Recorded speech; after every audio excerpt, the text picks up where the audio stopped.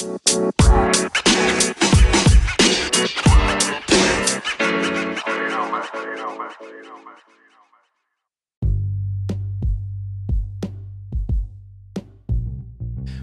estoy bien contento. Este es el cuarto episodio de El negocio del entretenimiento y estoy con un amigo, una persona a quien respeto mucho, quien a pesar de nuestra amistad, es una de las personas que yo más respeto desde el punto de vista de como empresario, como visionario, y es el gran Félix Bonnet. ¿Cómo estás, Felo?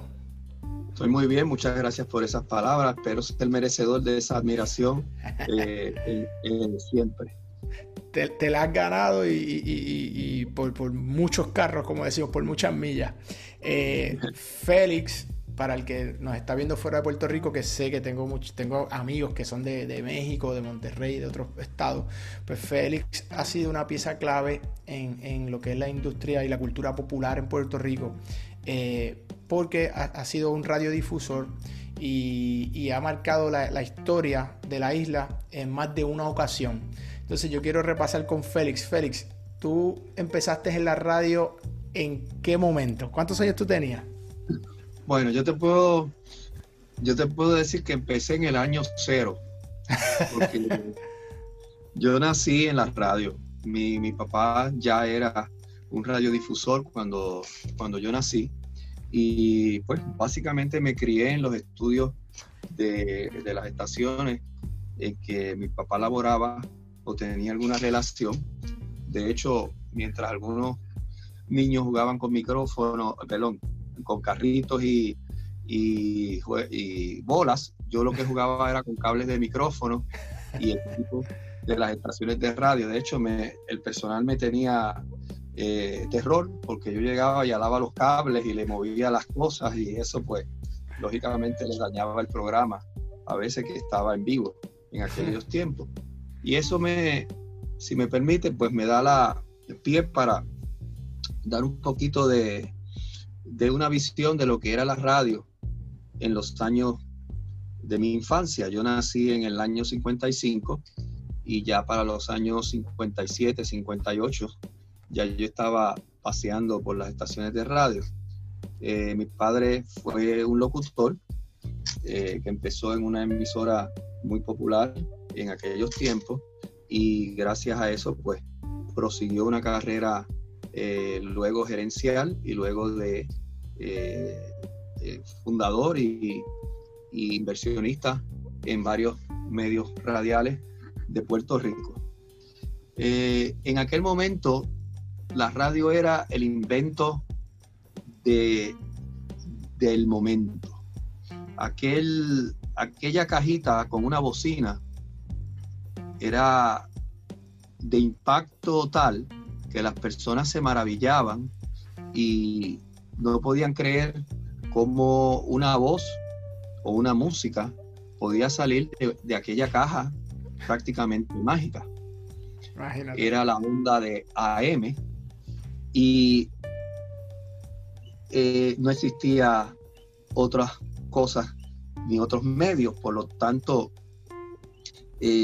aquello acaparó la atención de todo el mundo, y era considerado pues algo de ultraespacial, al punto que pues las personas tendrían un radio en la casa. No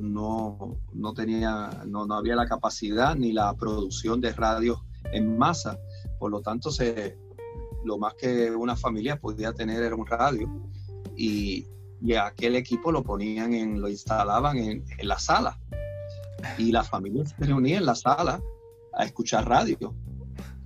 Y en aquel momento pues la programación de la radio pues era completamente variada. Había novelas, películas, lo que llamamos películas, pero que en realidad eran cuentos por la radio, ¿no?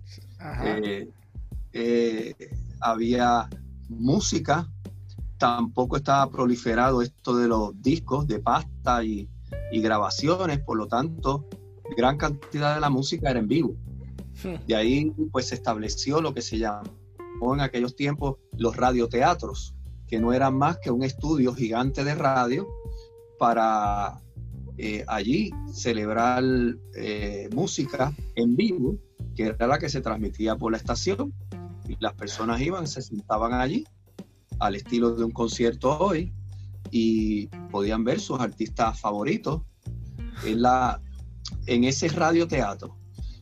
Wow. Vuelvo y repito, no había la facilidad de grabaciones como las hay hoy, ni tampoco era común las grabadoras. También se hacían novelas radiales en vivo y las personas pues venían a esos teatros y veían radioteatros y veían la obra en vivo. O sea, espérate, lo veían. O sea, podían sentarse a ver a los locutores hablando, el libreto.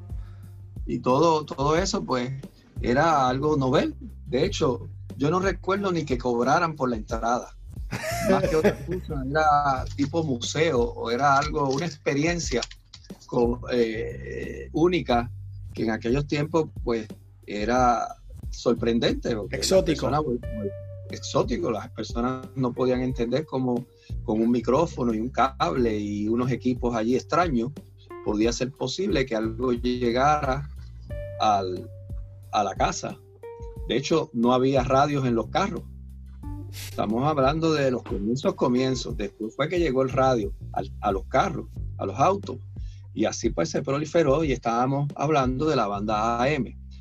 Para correr las películas rápidamente, poco después llegó otro invento que volvió a causar un impacto brutal y tocó al globo terráqueo con la nueva maravilla que era la televisión. Uh-huh. Entonces se dieron varios fenómenos. El primero fue que muchas celebridades famosas uh-huh. a través de la radio emigraron a la televisión. Y de ahí, pues unos comediantes, actores y músicos, pues emigraron a la televisión y se empezó a hablar de que ya la radio AM tenía fin y se iba a obsoletizar porque ese nuevo invento de la televisión iba a acabar con la radio. De hecho,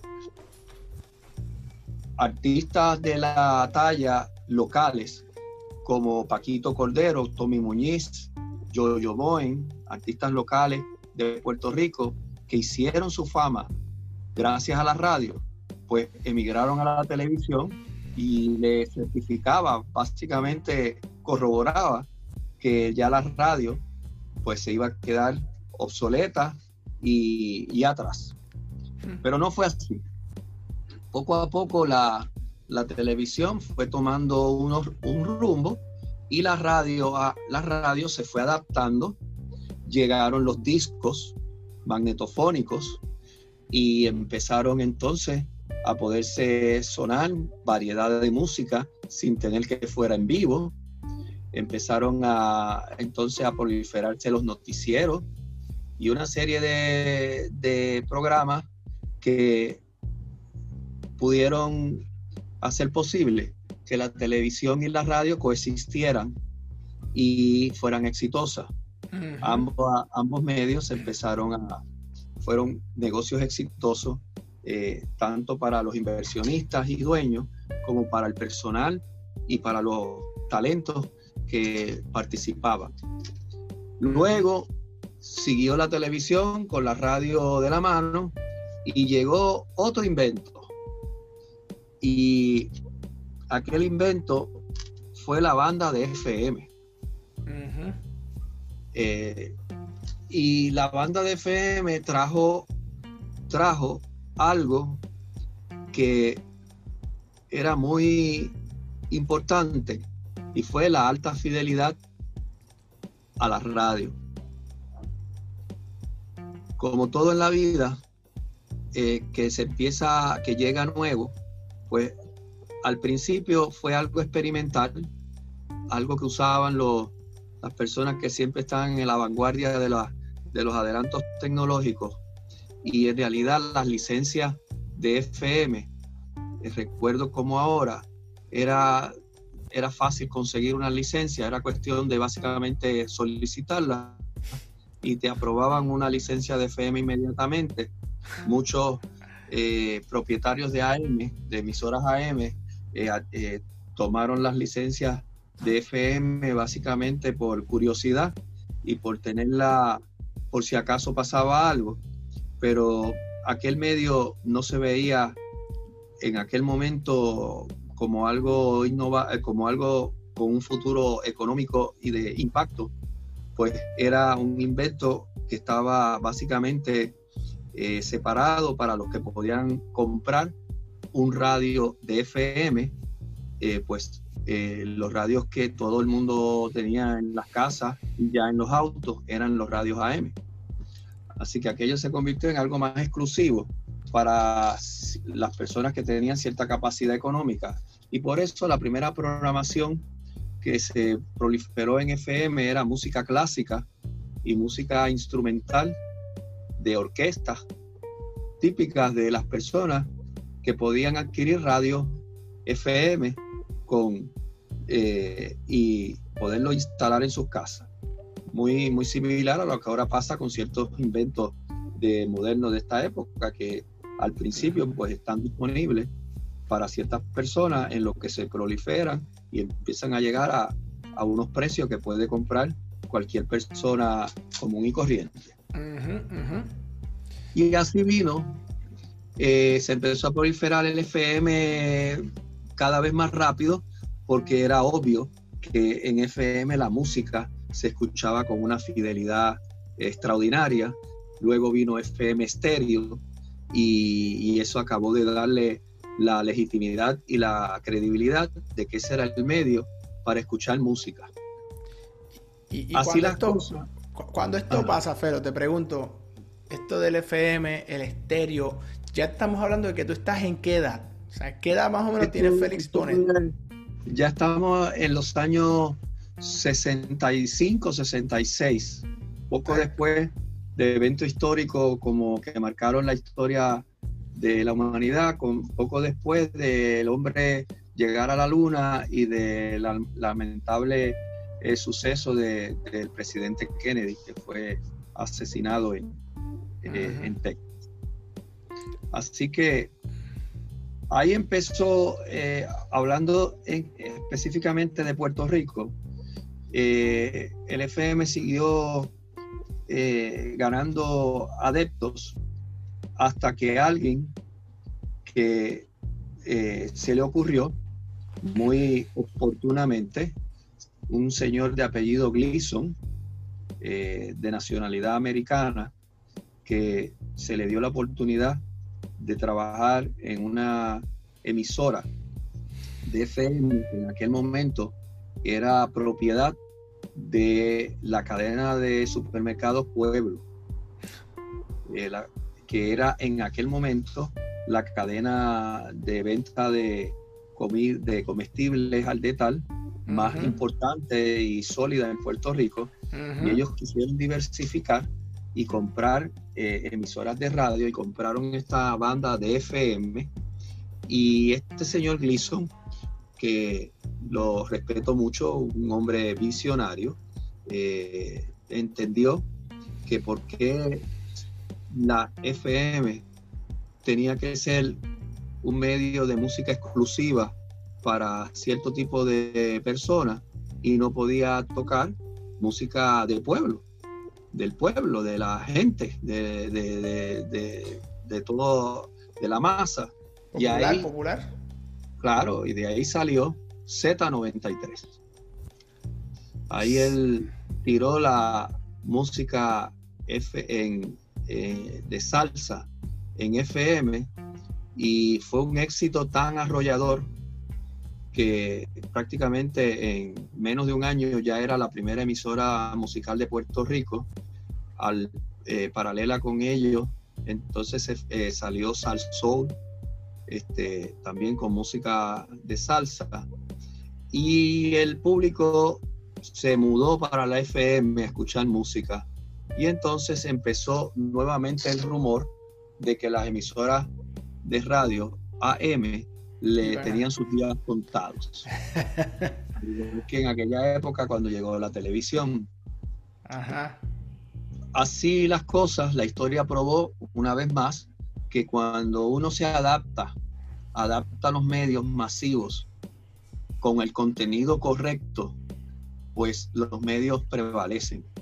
Y la radio AM se empezó a adaptar a la realidad de que ya no era el medio para escuchar música, pero sí era el medio para mantener al pueblo informado con una programación noticiosa de relevancia, el medio para escuchar deportes, el medio para escuchar analistas comentar de los sucesos del país y del mundo, el medio para escuchar cierto tipo de programa no basado en la música, y poco a poco el AM empezó a evolucionar al punto que hoy en día el AM hay emisoras de AM que cuentan con un apoyo y una audiencia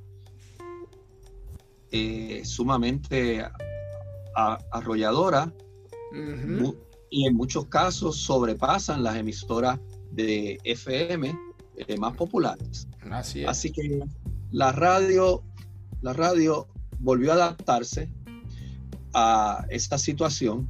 Hoy en día, pues estamos en otra época en la cual muchas personas están anunciando el fin de la radio, pues ahora con los inventos de nuestra época, de esta época en que estamos viviendo, obviamente las redes sociales, el YouTube, los servicios como Pandora, Spotify y etcétera, pues para muchos es la señal nuevamente de que la radio pudiese estar en decadencia.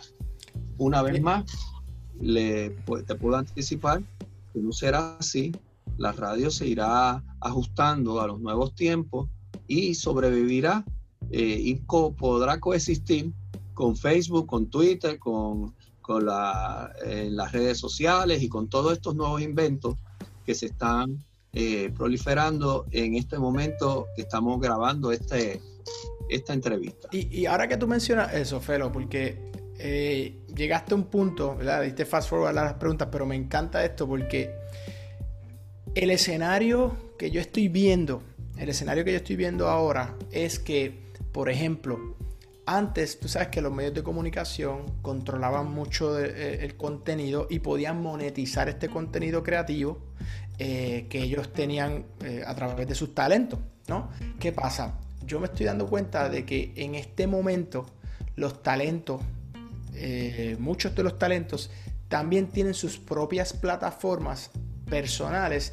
y hasta cierto punto yo donde veo un reto grande es en ese tipo de content que ahora los propios talentos lo están creando en sus plataformas, y segundo, que creo que no había pasado pero está sucediendo ahora, donde se sigue contrayendo la inversión económica de los patrocinadores en los medios tradicionales y se está yendo mucho a Facebook, a YouTube. Entonces hay una contracción de inversión en medios locales porque tiene otros medios de afuera, y entonces el overhead tuyo de producir el contenido lo mantienes igual porque las antenas, los ingenieros, todo sigue los costos, pero entonces se contrae el mercado de inversión en publicitaria, y en adición se diluye el contenido exclusivo hasta cierto punto porque muchas de las personas están creando su propio contenido en sus propias plataformas. ¿Qué tú crees? ¿Hacia dónde tú crees que esto va a parar? Fíjate, me refiero a la historia. Okay. No cabe duda que la comunidad comercial y de negocio está apoyando estos nuevos medios, estas nuevas plataformas, porque al fin del camino lo que busca el comerciante y el anunciante es encontrar dónde está el nicho de sus clientes. Y si es la radio, pues será la radio. Si es en Facebook, pues será Facebook. Sin embargo, una vez más, me refiero a la historia. La radio va a encontrar la manera de sustituir esa baja comercial del comerciante tradicional, anunciante, y encontrará otras formas de monetizar, de obtener ingresos para cubrir sus gastos y obtener ganancias, porque como todos ustedes saben, pues la radio es un negocio, claro, para crear capital para los inversionistas. Por ejemplo, deportes. Ahí tienes uno. Si una estación de radio cuenta con la exclusividad de este juego de baloncesto que es crucial para el campeonato de tal o cual región o liga, pues ahí ya tiene asegurado una audiencia y tiene asegurado una comunidad de comerciantes que van a buscar ese público para anunciarse. Así que ya ahí tienes una forma de sustituir cierto ingreso que quizás se ha ido bajo la condición de programación tradicional. Vamos a los analistas. Hay una cantidad de analistas que su sabiduría y su impacto por sus comentarios pues son de gran aceptación y son escuchados por un sinnúmero de personas, y ese analista, si está en el medio de la radio, pues ahí ya unos comerciantes que interesan patrocinar ese analista por la audiencia que tiene, pues ahí tiene otro negocio para esa estación de radio. También las estaciones de radio técnicamente tienen la capacidad de transmitir cierta señal que no se escucha en la radio, pero se escucha en equipos especializados. Me explico. Una estación de radio puede transmitir un canal adicional. Sabemos en estéreo, pues tú puedes oír en una bocina una cosa y en la otra la otra, de la música que estamos escuchando. Pero también se puede transmitir un tercer y cuarto canal que solamente lo sintoniza la persona autorizada a sintonizarlo en un equipo especializado, y esa señal puede ser una señal de data de un banco, por ejemplo, transmitiendo data antes había una data de las ATH que se transmitían por estaciones de radio en ese canal. Y wow, mientras tú estabas escuchando un disco de Julio Iglesias o de Madonna, por ahí, sin tú escucharlo, estaba la data de todo lo que estaban haciendo transacciones en una ATH. Wow. Así que la radio y la televisión van a encontrar su nicho, su lugar, y van a poder coexistir con estos inventos y otros que vendrán, porque esto está evolucionando y cada día tendremos más inventos y más atractivos, compitiendo por la atención del público. Ahora que tú mencionas eso, Felo, que tú mencionas la atención, que es el fin, obviamente. En el caso de YouTube y de las redes sociales, le dicen los gringos el eyeballs. Ellos quieren el eyeballs la mayor cantidad de tiempo en sus plataformas. En el caso de la radio, obviamente, los oídos. ¿Cómo tú, que por ejemplo, tú lograste volviendo a la historia de la radio, dándole tal vez un poquito fast forward, cuando tú estabas en Cosmos, que fue una emisora que tú eras joven, ¿no? Que verdad tú podías tener los 20 años por ahí, tú podías estar cuando estaba Cosmos. Tendría como 17. Imagínate, 17 años. Cuando tú estás en Cosmos, que en Cosmos, si mal no estoy, ahí tú tenías de muchos de los talentos que hoy día están acá en OT. Esto nos trae. Ajá. Esto nos trae una pincelada, una visión que es bueno traerle a nuestra audiencia, y es la creación de contenido. Ahí es que iba. Todos los medios masivos, ajá, su éxito depende del contenido. Ajá. El que va a escuchar una estación de radio, lo que está escuchando es un contenido. Lo demás es algo técnico que hace llegar una señal al equipo donde esa persona lo está sintonizando. Lo mismo la televisión. Tenemos por ejemplo, estos servicios de televisión que ahora son 200, 300 canales. Pues cada canal es una conexión. Lo que diferencia un canal del otro es el contenido. Claro. Así que esto nos lleva al secreto de cómo cualquier medio de estos puede subsistir y podrá subsistir, y es en base al contenido que presente, que sea un contenido atractivo a un nicho de personas. Ahora, pues, antes era un nicho de personas en una región, en una ciudad, en un pueblo. Ahora muchas veces estamos hablando del globo terráqueo. Eso te iba a mencionar, que ahora, a diferencia de antes, tú estás con el mundo. Tú estás con el mundo compitiendo por ese espacio de tiempo. Pero hay una diferencia importante. Tú puedes tener un contenido que sea atractivo al globo terráqueo, pero también siempre prevalece lo local. Claro. Al público le interesa lo que está pasando en su barrio, en su ciudad, en su sector.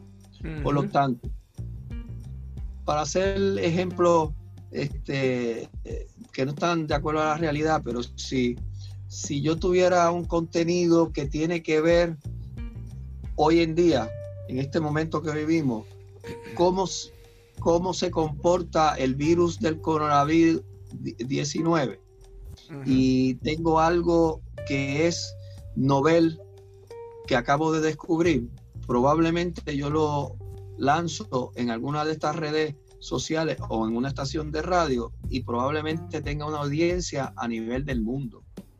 Porque en este instante que estábamos hablando, el planeta está buscando contestaciones para el coronavirus, y si yo logro demostrar que yo tengo algo que nadie tiene, pues voy a tener una audiencia de miles de millones de personas que están interesadas en eso. Ahora, cuando estamos hablando en el mundo normal, en el mundo regular, al público siempre le interesa su contenido local. Y aunque estemos transmitiendo, por decir, una música que pueda ser internacional, que pueda ser un disco de Justin Bieber, es lo mismo en París, es lo mismo en San Juan, es lo mismo en San Sebastián, Puerto Rico, y lo mismo en Barcelona, España. Sin embargo, a la persona de San Sebastián, Puerto Rico, probablemente le interese oír el disco de Justin Bieber en su medio local, con la animación del locutor local de San Sebastián, Puerto Rico, versus escuchar el disco de Justin Bieber escuchando a un locutor de Barcelona, España, comentando de lo que está pasando ahora en Cataluña. Lo local siempre tiene prevalencia sobre lo internacional. Las personas hoy en día tienen acceso a todos los periódicos del mundo, al New York Times, al Washington Post, al ABC de España, etcétera. Sin embargo, en Puerto Rico, lo que la gente está pendiente es lo que sale en el periódico local, que puede ser el Nuevo Día, el Vocero, etcétera. Claro. Y muy pocos están pendientes o se conectan para ver lo que está pasando en el Washington Post. ¿Cuál es la diferencia? La localidad. Todos queremos saber lo que está pasando en nuestra área. Y si ahora mismo a mí me indican que hay una persona que acaba de fallecer 2 casas más abajo, a mí me interesa más saber qué le pasó a esa persona 2 casas más abajo de mi residencia, que saber lo que le está pasando a una persona que falleció en Madrid, España, hace 15 meses. Por lo tanto, los medios, al final del camino, lo que están buscando es especialistas en contenido, que desarrollen un contenido que sea de relevancia y vigente para cierto sector de la audiencia del mundo o de la ciudad o del país. Eso es una pregunta que te hago, Felo. Una pregunta que te hago. Y con esto tan amplio, tantas cosas, tantos medios que hay, que parece la tendencia estar yéndose por el lado donde es como se ultra concentra en los intereses de cada persona. Por ejemplo, antes veíamos televisión cuando éramos más chamaquitos y era lo que nos daba la televisión, el canal que fuera, y tú tenías que sentarte a esperar ese contenido. Ya el consumo no es así. El consumo básicamente tú buscas lo que tú quieres, buscas en Spotify, Apple la canción que tú quieres. Entonces el comportamiento está por una esquina donde la persona es quien decide lo que quiere consumir. En ese caso, te pregunto a ti, ¿cómo tú ves ese tema en cuanto a esto que tú estás hablando del contenido, de los nichos? Me explico. Bueno, Ajá, da un poco de luz ahí. Te explico. En los comienzos de la radio se sonaba todo tipo de música. Tú escuchabas, bueno, el locutor decía, vamos a escuchar buena música. Y podía salir un merengue, después te salía una cumbia, después te salía una plena, después te salía algo mexicano, después te salía un bolero, unos tríos. Era variado. ¿Qué pasó? Que alguien dijo, caray, pero si de toda esa música yo logro capturar a todos los que les gusta la salsa, de ahí salió la especialización de emisoras de algún tipo de música. Entonces de ahí empezaron a salir emisoras especializadas en salsa, emisoras especializadas en rock, emisoras especializadas en música del ayer, en música suave. ¿Qué estamos hablando? Al principio básico de tú crear un contenido es tú decidir cuál es tu objeto, cuál es tu target, se dice en inglés, o cuál es tu población objeto para ese medio que tú estás diseñándole el contenido. Por lo tanto, esa población sujeta se puede buscar por edad. Tú puedes buscar un medio que tú quieras diseñar para algo adulto. Puedes buscar un medio para jóvenes, diseñar un medio para los jóvenes, un medio para los niños, un medio para los deportistas. Es infinito. Tú puedes diseñar un medio que sea atractivo para la comunidad LGBT. Puedes diseñar una programación o un medio que sea atractivo para los deportistas. Así que lo primero que una persona tiene que decidir, un especialista en contenido, es a dónde va dirigido ese contenido. Y de ahí empiezan a salir las ramificaciones de cómo diseñar ese contenido. Y te voy a dar un ejemplo. Vamos al ejemplo de una más simplista, de una emisora musical. Si estamos diseñando una emisora musical y entendemos que tenemos que ir a un género musical, como muy bien puede ser la salsa, o como muy bien puede ser el reggaetón, o puede ser música americana. Dicho sea de paso, este servidor, pues yo tuve que ver en la programación de varias emisoras de radio, y eso es parte de lo que se decidió en su momento, a quién iba dirigida la emisora. Tuve que ver en el diseño de la programación de emisoras muy populares en Puerto Rico, como es Como 94, como es la X, como es Magic, otra emisora de relevancia en Puerto Rico, como es la Z, que es de salsa, como es Reggaetón 94, yo fui el que la lancé.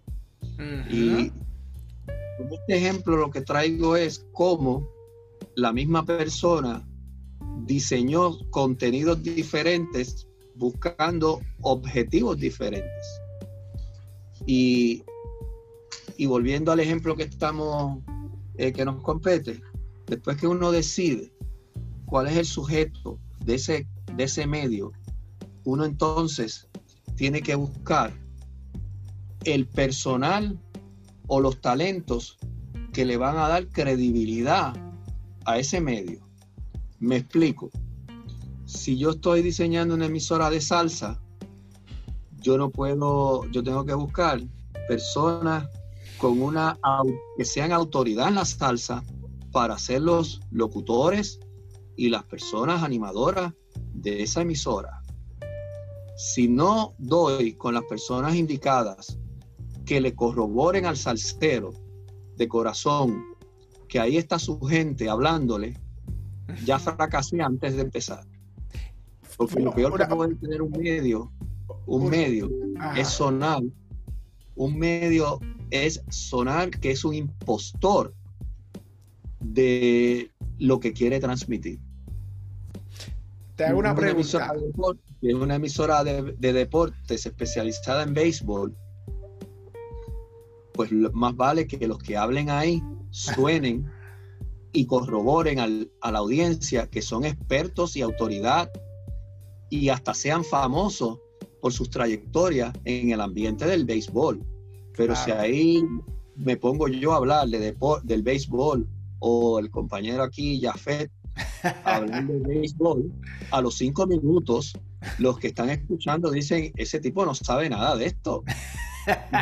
Y nos convertimos en unos impostores en ese medio, y ya la emisora murió, porque seríamos el hazmerreír del público al que queremos llegar. De hecho, te voy a hacer una anécdota. Voy a como es algo un poquito negativo, me voy a reservar el nombre.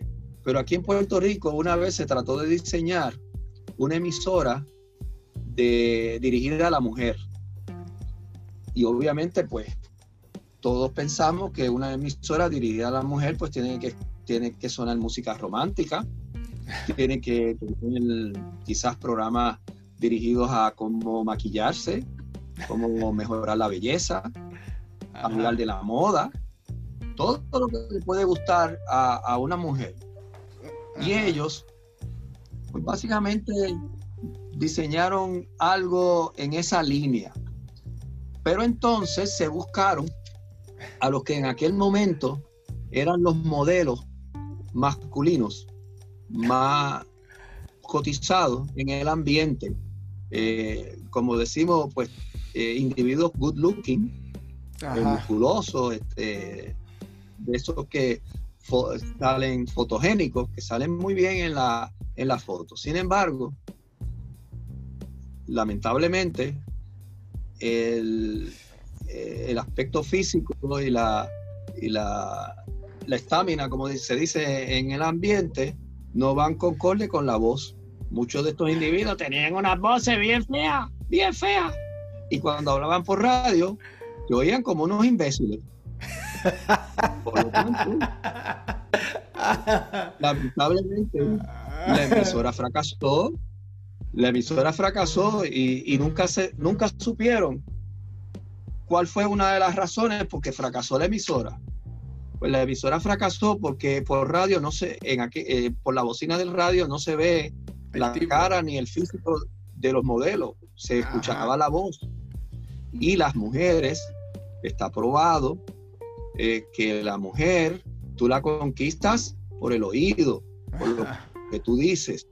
Y si tienes una voz que les resulta agradable a la mujer, con el contenido de lo que está hablando bien calculado, pues las damas quedan interesadas y prendadas de eso que están ahí escuchando. Por lo tanto, al fin del camino, lo que se debieron haber buscado eran individuos con voces agradables y apropiadas para la radio, y no fotogénicos que no se verían por la radio.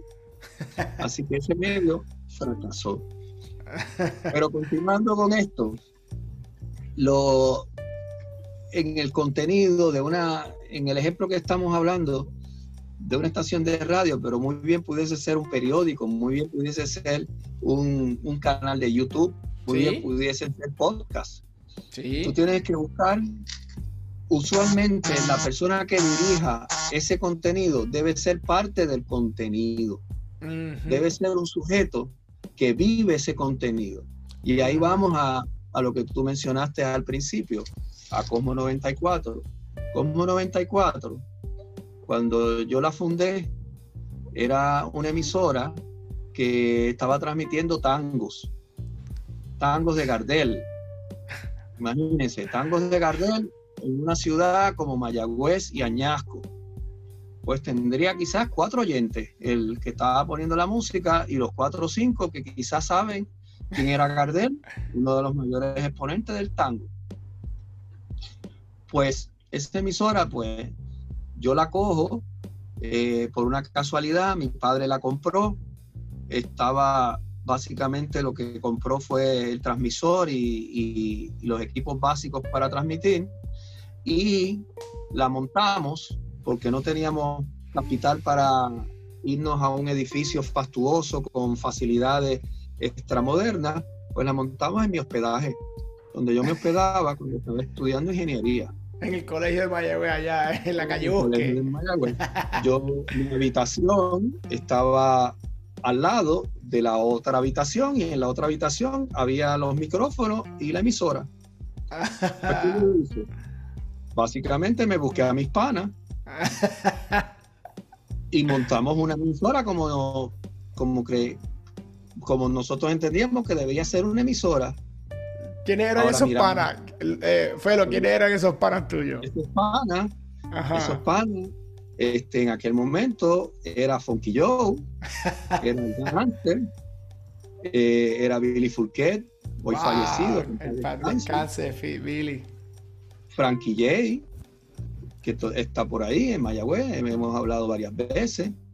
Wilfred Morales, ahora productor. El tipo de Gangster y Funky Joe. Claro, el caballo de producción.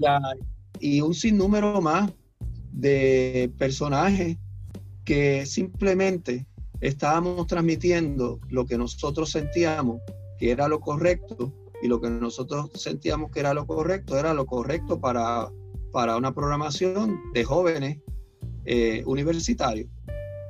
El éxito de la emisora fue tal que se convirtió en una de las primeras 5 emisoras de Puerto Rico, y estableció una infinidad de récords y de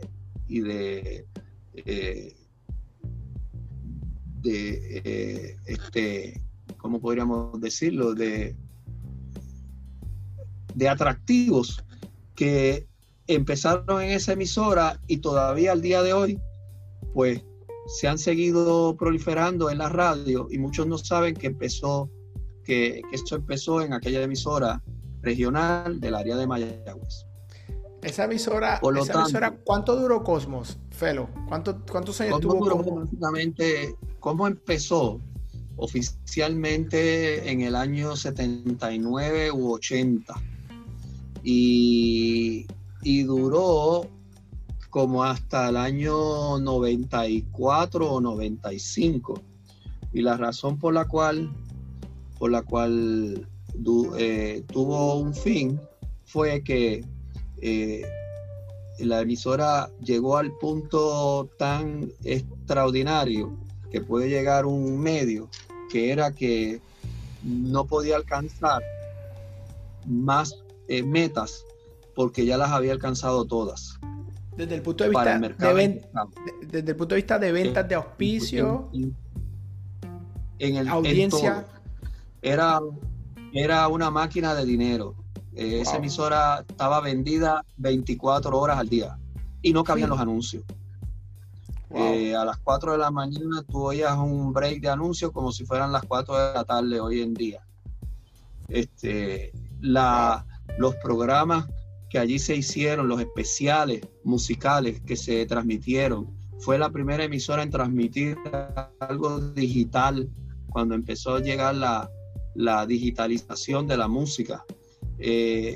Billy Fourquet, el Gangster, todos estos muchachos que cada día se inventaban algo nuevo, lo sacaban al aire y era otro impacto más. Teníamos locos a la competencia porque no podían competir, porque cuando empezaban a imitar algo, ya nosotros lo habíamos descartado como que ya eso no servía y ya estábamos en otra cosa.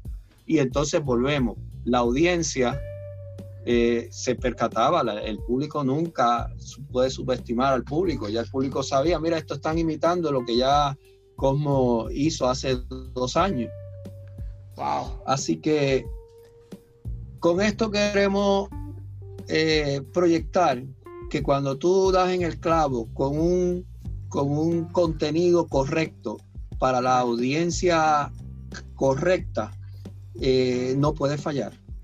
No puede fallar, y la emisora fue progresando y progresando, y al punto que entonces le quedaba una alternativa, y era establecer una cadena en San Juan para entonces cubrir Puerto Rico en su totalidad. Ya nosotros éramos la emisora número 1 en más de 40 o 50 pueblos, transmitiendo desde Mayagüez, básicamente partiendo la isla en dos, entre Arecibo y Ponce. De Arecibo a Ponce, toda esa área oeste, Cosmo era la emisora que rompía con un rating de 40, 45, o sea que básicamente la mitad de la audiencia de toda esa área escuchaba Cosmo, y la otra mitad escuchaba las 40 o 50 emisoras que estaban en el área. Wow. Así que llega un momento entonces bajo esas condiciones, pues se tomó una decisión de negocio. Y la decisión de negocio fue que la emisora se vendiera y pudiese entonces el comprador tener la oportunidad de llevar esa programación a San Juan, y así fue. La compraron un grupo de inversionistas del cual yo pertenecí también como socio, porque parte del negocio fue que yo fuera socio de los compradores, y entonces compramos una emisora en San Juan que era muy popular también, transmitía 90, creo que se llamaba 95X. Y compramos esa emisora y la convertimos en Cosmo de San Juan. Y ahí fue que finalmente pues, Cosmo tuvo una cadena, pero previo a ese negocio, Cosmo pudo llegar a San Juan a través de la X. Hicimos un negocio y llegamos a San Juan a través de la X, y fue tremendo negocio. Ahí tuvimos otro acierto, porque las emisoras tocamos las puertas de varias emisoras para que fueran la emisora retransmisora de Cosmo en San Juan, y básicamente con el orgullo usual de que como una emisora del área oeste va a pegar en San Juan, cuando San Juan es la capital y es la losa, como decimos en Puerto Rico. Pues la mayoría de las emisoras nos cerraron las puertas, no entendían que eso era viable y que fuera a pegar. Sin embargo, pues el señor Dávila, un gran amigo mío, tuvo la visión de darnos la oportunidad, y pegó, fue un éxito, al punto que entonces las emisoras de San Juan, para tratar de debilitar la emisora de Mayagüez que estaba pegada en San Juan, empezaron entonces a hacerle ofertas a los muchachos, y de ahí es que llegan muchos de los muchachos que fueron los pilares de aquella programación, llegan a San Juan. De ahí es que llegan a San Juan y se riegan por varias emisoras. Pero lo que nos compete aquí, como tú querías que desarrolláramos, es que el secreto de todo es el contenido. Y el contenido de Cosmo, su secreto fue que siempre estuvo el contenido controlado y proyectado por los mismos protagonistas de ese contenido. El talento. Por lo tanto, si tú vas a tener un contenido de salseros, tienes que tener a los locutores más salseros y más conocedores de la salsa en esa emisora, y que por esa emisora pasen los mayores exponentes de la salsa, los mejores artistas, que esa emisora cubra los eventos salseros del momento y que sea como el club de los salseros, para que entonces los salseros entiendan que están en su casa. Si es de deporte, pues de deporte.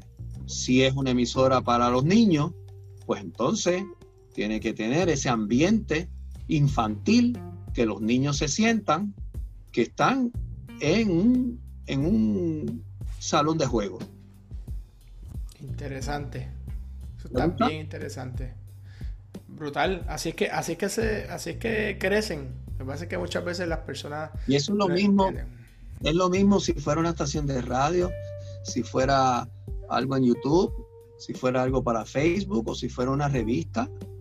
Cuando tú ojeas una revista, por ejemplo, una revista dedicada al automovilismo, pues tú ojeas esa revista y lo que proyecta es automovilismo. Fotos de autos, fotos de lo que viene nuevo, modelos nuevos, cómo reparar tal o cual auto, cómo comprarle accesorios a un carro. Pues ahí está, ahí el que ojea esa revista y le gusta el automovilismo, pues la atesora y la colecciona también, porque es su revista de autos. Sí, Es una revista bien enfocada al fanático del automovilismo. Felo, y te hago una pregunta. Ustedes y me acuerdo cuando ustedes también, después de eso, ustedes entraron con Prime Media, ¿no? Hacen lo que era este grupo, estos partners que adquieren varias emisoras, que después se venden esas emisoras y siguen ustedes como en el caso tuyo en particular, sigues como bien envuelto. Bueno, fíjate, ahí estamos entrando en un ambiente de negocios, como a veces los negocios pues se planifican de cierta manera para obtener ciertos resultados. Las personas que compraron Cosmo y que compraron varias otras emisoras a las cuales yo me uní como inversionista y como ejecutivo, tenían un plan de negocios bien definido. Según hemos dicho que los contenidos se tienen que definir y tú tienes que partir de unas metas ya establecidas para poder diseñar un contenido, pues los negocios se planifican igual. Y el negocio de estos caballeros, socios míos, no era precisamente la radio como tal, era construir un emporio que pudiese ser atractivo y ser vendido. Así que se creó una compañía que se llamó Prime Media, cuyo propósito desde el día 1 fue armar un buen negocio, en este caso de medios de comunicación de la radio, con el propósito de ser vendido. En el ámbito común y corriente es como el que compra un auto y dice: yo voy a comprar este auto para revenderlo, lo voy a poner bonito, lo brillo, quizás lo pinto y lo revendo. Al igual que también todos los días vemos personas que compran alguna propiedad, una casa, y le cambian las ventanas, le cambian la pintan, le hacen algún arreglito y la revenden. Sí. Obviamente obteniendo una ganancia. Y en este caso, pues, este tipo de inversionistas se le conoce en el argot de los negocios como venture capitals. Son personas cuyo fin de negocio es comprar negocios para ser revendidos. Y el venture capital, el venture capital usual, pues compra todo tipo de negocios, pero siempre con el propósito de ser revendido. Al igual que hoy en Silicon Valley, Silicon Valley se compone una fase importante de Silicon Valley allá en San Francisco, donde salen muchos de los inventos que nosotros atesoramos hoy en día.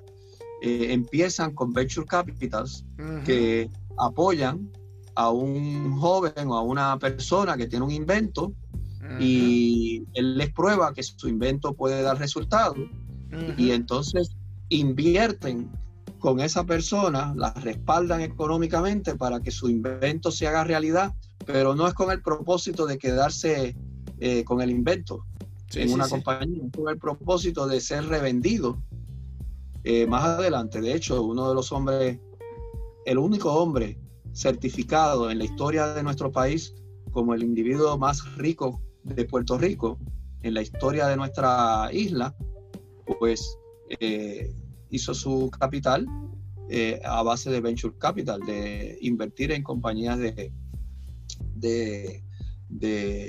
software, de programas de computadora y revenderlos. Es un gran amigo mío. Bravo.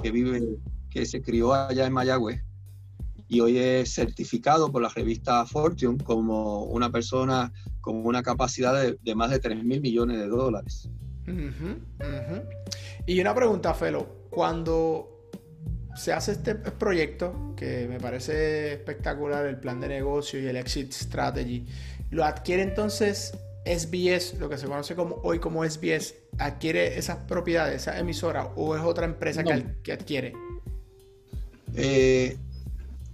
SBS en aquel momento, mientras nosotros estábamos armando y creando y mejorando Prime Media, que ya se componía de 8 emisoras, me parece que eran. Los señores inversionistas en SBS habían comprado una emisora de Guayama que se llamaba La Mega. Esta emisora pues era de Guayama, pero cubría muy bien San Juan, y ellos tenían una visión de comprar emisoras en Puerto Rico. Pues la especialidad de SBS era el desarrollo de emisoras latinas en el mercado americano. Por lo tanto, el obtener unas propiedades de radio en Puerto Rico cuadraba muy bien con su filosofía de negocio. Por lo tanto, ellos habían comprado La Mega y habían comprado una emisora de Fajardo que se llamaba en aquellos tiempos I-96. Y Prime Media fue adquirida para esa época por una compañía americana que se llamaba, que me parece que era Clear Channels, se llamaba, que después se convirtió en iHeartRadio. Claro. Y entonces esa compañía tuvo unos cambios de filosofía y las emisoras de Puerto Rico no le cuadraban con su filosofía de negocios, y ahí es donde aprovecha a SBS y le venden a SBS la división de Puerto Rico, que era a su vez lo que fue Prime Media en Puerto Rico. Así que lo que es hoy SBS es producto de una fusión de la compra de Prime Media cuando ya era de otra compañía. Pero entonces posteriormente tú terminas otra vez en SBS, en la radio nuevamente, con que en paz descanse tu amigo Topi Mameri, otro mayagüezano. ¿Y para qué año fue eso? En un momento en que SBS tenía una necesidad de contratar una plataforma ejecutiva.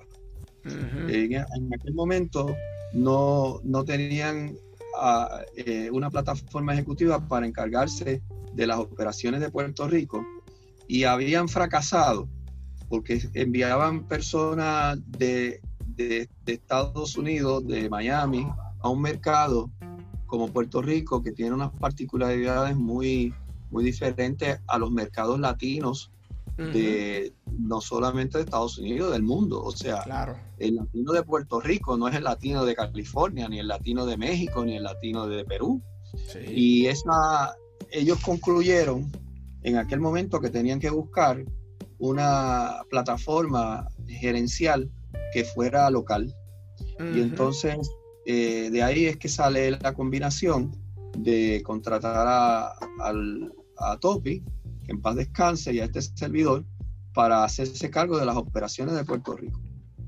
Claro, claro, fue un momento histórico porque Y pues, tuvimos como todos los que laboramos en algún proyecto, tuvimos muchos desaciertos y muchos logros.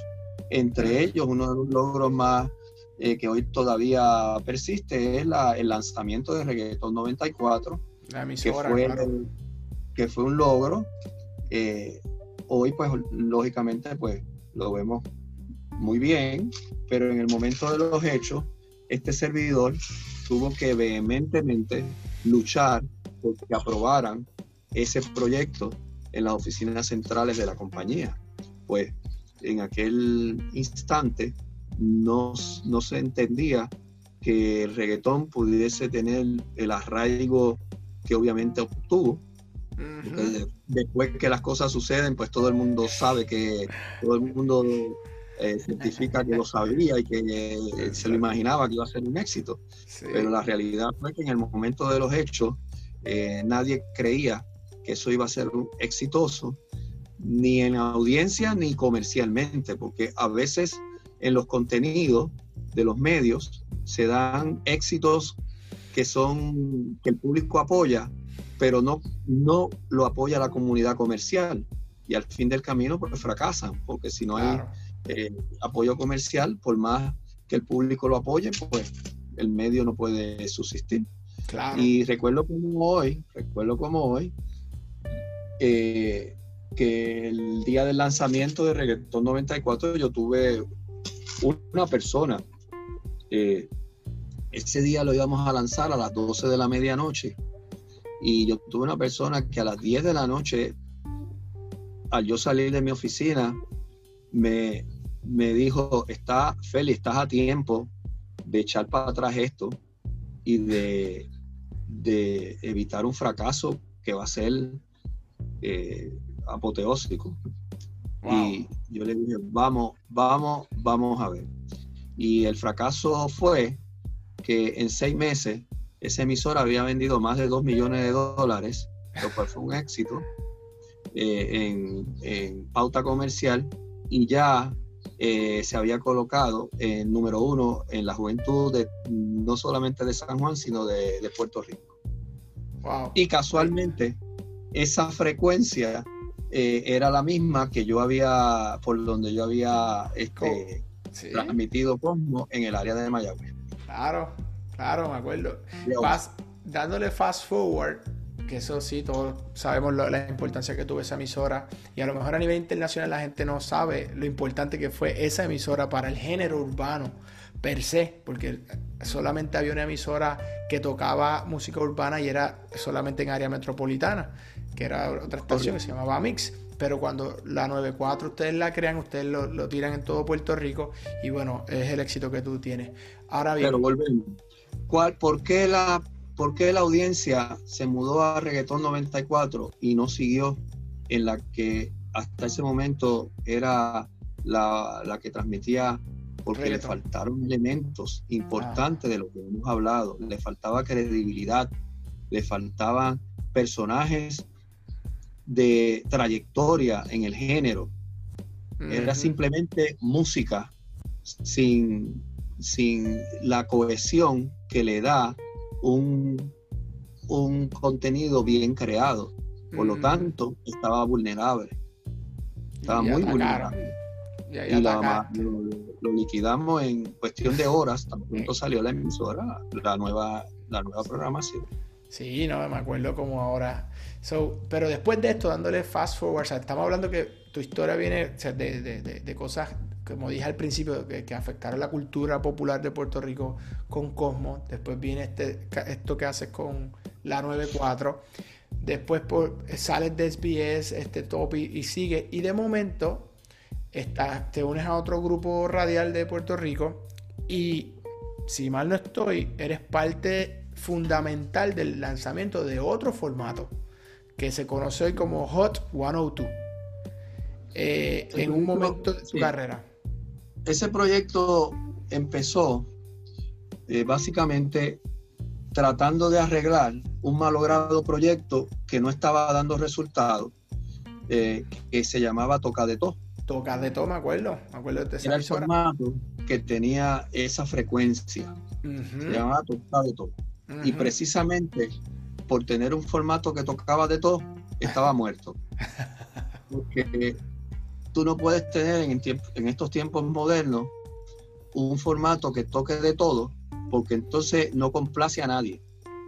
Porque estamos en la época como mencionaste al principio de este espacio, estamos en la época de la gratificación instantánea y rápida. Si yo quiero oír salsa, yo quiero oír salsa continua. Yo no quiero oír una salsa a las 10 y otra salsa dentro de una hora y tenerme que escuchar un disco de rock, un disco de balada y una canción de Julio Iglesias para esperar otra salsa o otro rock o lo que sea. Por lo tanto, a pesar de que tratamos por varias técnicas de revivir ese formato y de modernizarlo, nos dimos cuenta que ese formato no tenía espacio porque el público ya lo había rechazado firmemente. Y entonces a mí se me ocurrió transmitir el opuesto al reggaetón. Si el reggaetón estaba teniendo un resultado masivo, pues tenía que haber gente que le gustaba la música americana del momento, especialmente en el instante que estamos hablando, estaba muy de moda también la música electrónica. Sí, me acuerdo. En aquel momento fue muy difícil convencerlo, pero algo me ayudó y fue pues que la emisora no era exitosa económicamente, no tenía el apoyo comercial. Sí, que tenías que perder. Entonces, pues eso mismo le dije yo a los dueños. Le dije, mire, esto está quebrado, vamos, en sentido figurado, esto está quebrado. Por lo menos vamos a tocar esto, que lo peor que puede pasar es que quiebre más rápido o que finalmente rompa el hielo. Y pues me dieron el espaldarazo, dijeron, es verdad, vamos a ver qué va a pasar. Y pues ya la historia me dio la razón. La emisora empezó a proliferarse prácticamente desde el día del lanzamiento y después el próximo paso importante fue que la compañía a la cual pertenece, Uno Radio Group, me dio el espaldarazo de convertirla en una cadena. Al principio me dijeron, no, vamos a transmitirlo en una emisora sola aquí. Si vemos que pega, pues entonces la convertimos en cadena. Así que prácticamente me dieron 6 o 7 meses para probar que la emisora era exitosa, para entonces convertirla en una cadena a nivel de Puerto Rico. Hoy en día Hot 102 tiene 3 emisoras que están transmitiendo al unísono la misma programación: San Juan, otra en Arecibo, que cubre básicamente el centro de la isla y Ponce, y otra localizada en el oeste, que cubre la porción más lejana de San Juan, allá en el área de Cabo Rojo y Boquerón, y Germán y todo ese litoral. Felo, y ya hemos repasado básicamente, yo creo que tu carrera, y yo creo que aquí hay tanta información importante para todas las personas que de alguna manera u otra están creando contenido, inclusive para mismos empresarios de medios. Yo creo que esto fue un lecture. Te pregunto, y ahora le pregunto a Felo, con la experiencia que tiene, que eres un tipo de medios, obviamente está siempre al día. Los próximos 5 años, si tú tuvieras que empezar un proyecto de algún medio, ¿dónde tú apostarías? Pues mira, aunque te parezca irónico, hay muchos huecos en la radio. Hay muchas oportunidades en la radio o en su equivalente, porque volvemos, la radio simplemente distribuye un contenido. Por lo tanto, si el contenido se puede distribuir por Facebook, pues es lo mismo. Claro. A la larga es que le llegue a la gente. Hay mucho contenido disponible y muchas oportunidades en Puerto Rico que las veo que están obvias, están, como decimos en términos de pueblo, están en las narices y no se dan cuenta. Y pues, obviamente son oportunidades de negocio que están disponibles y que tienen que haber personas con el interés y el capital de darle la oportunidad, al igual que en su momento se le dio la oportunidad a Reggaetón 94, al igual que en su momento se le dio la oportunidad a Cosmo.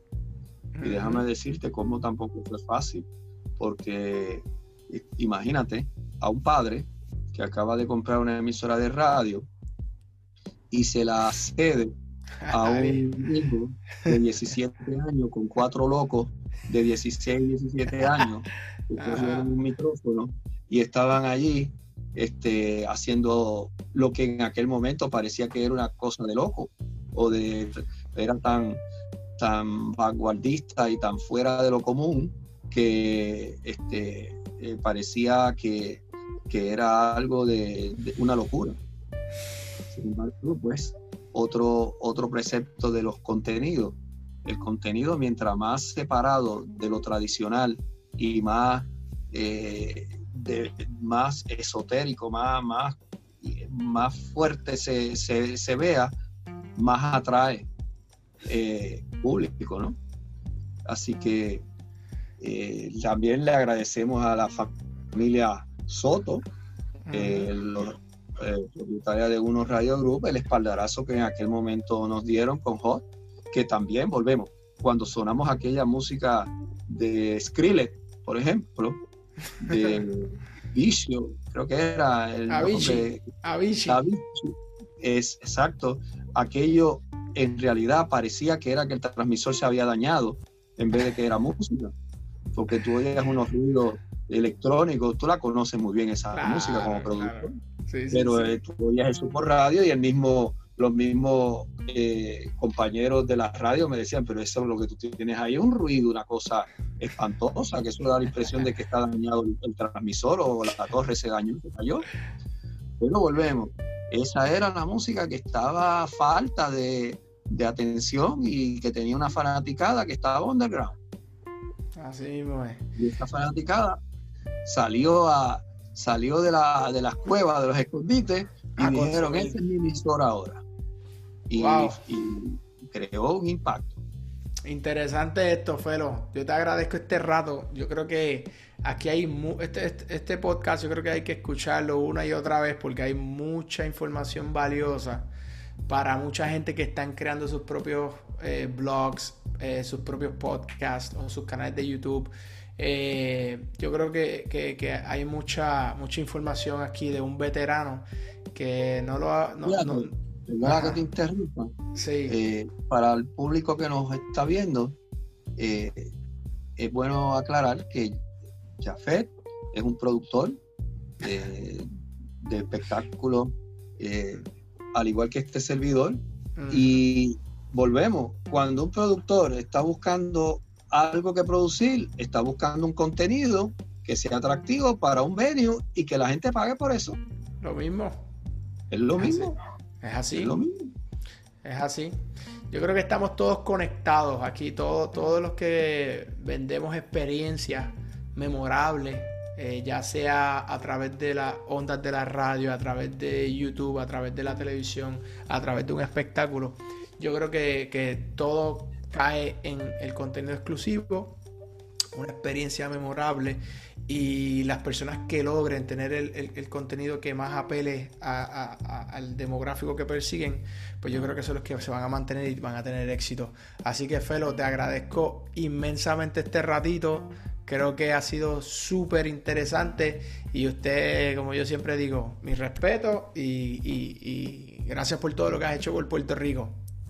Pues te agradezco esta oportunidad, agradezco a toda la audiencia que nos ha acompañado y espero que esta charla dé pie para que algunos de ustedes, de los que nos han visto, puedan comenzar una carrera de crear contenido y para varios medios y van a ver la gran satisfacción que van a tener cuando logren triunfar y complacer a un nicho de personas que estén a gusto con ese contenido que usted cree para ese medio.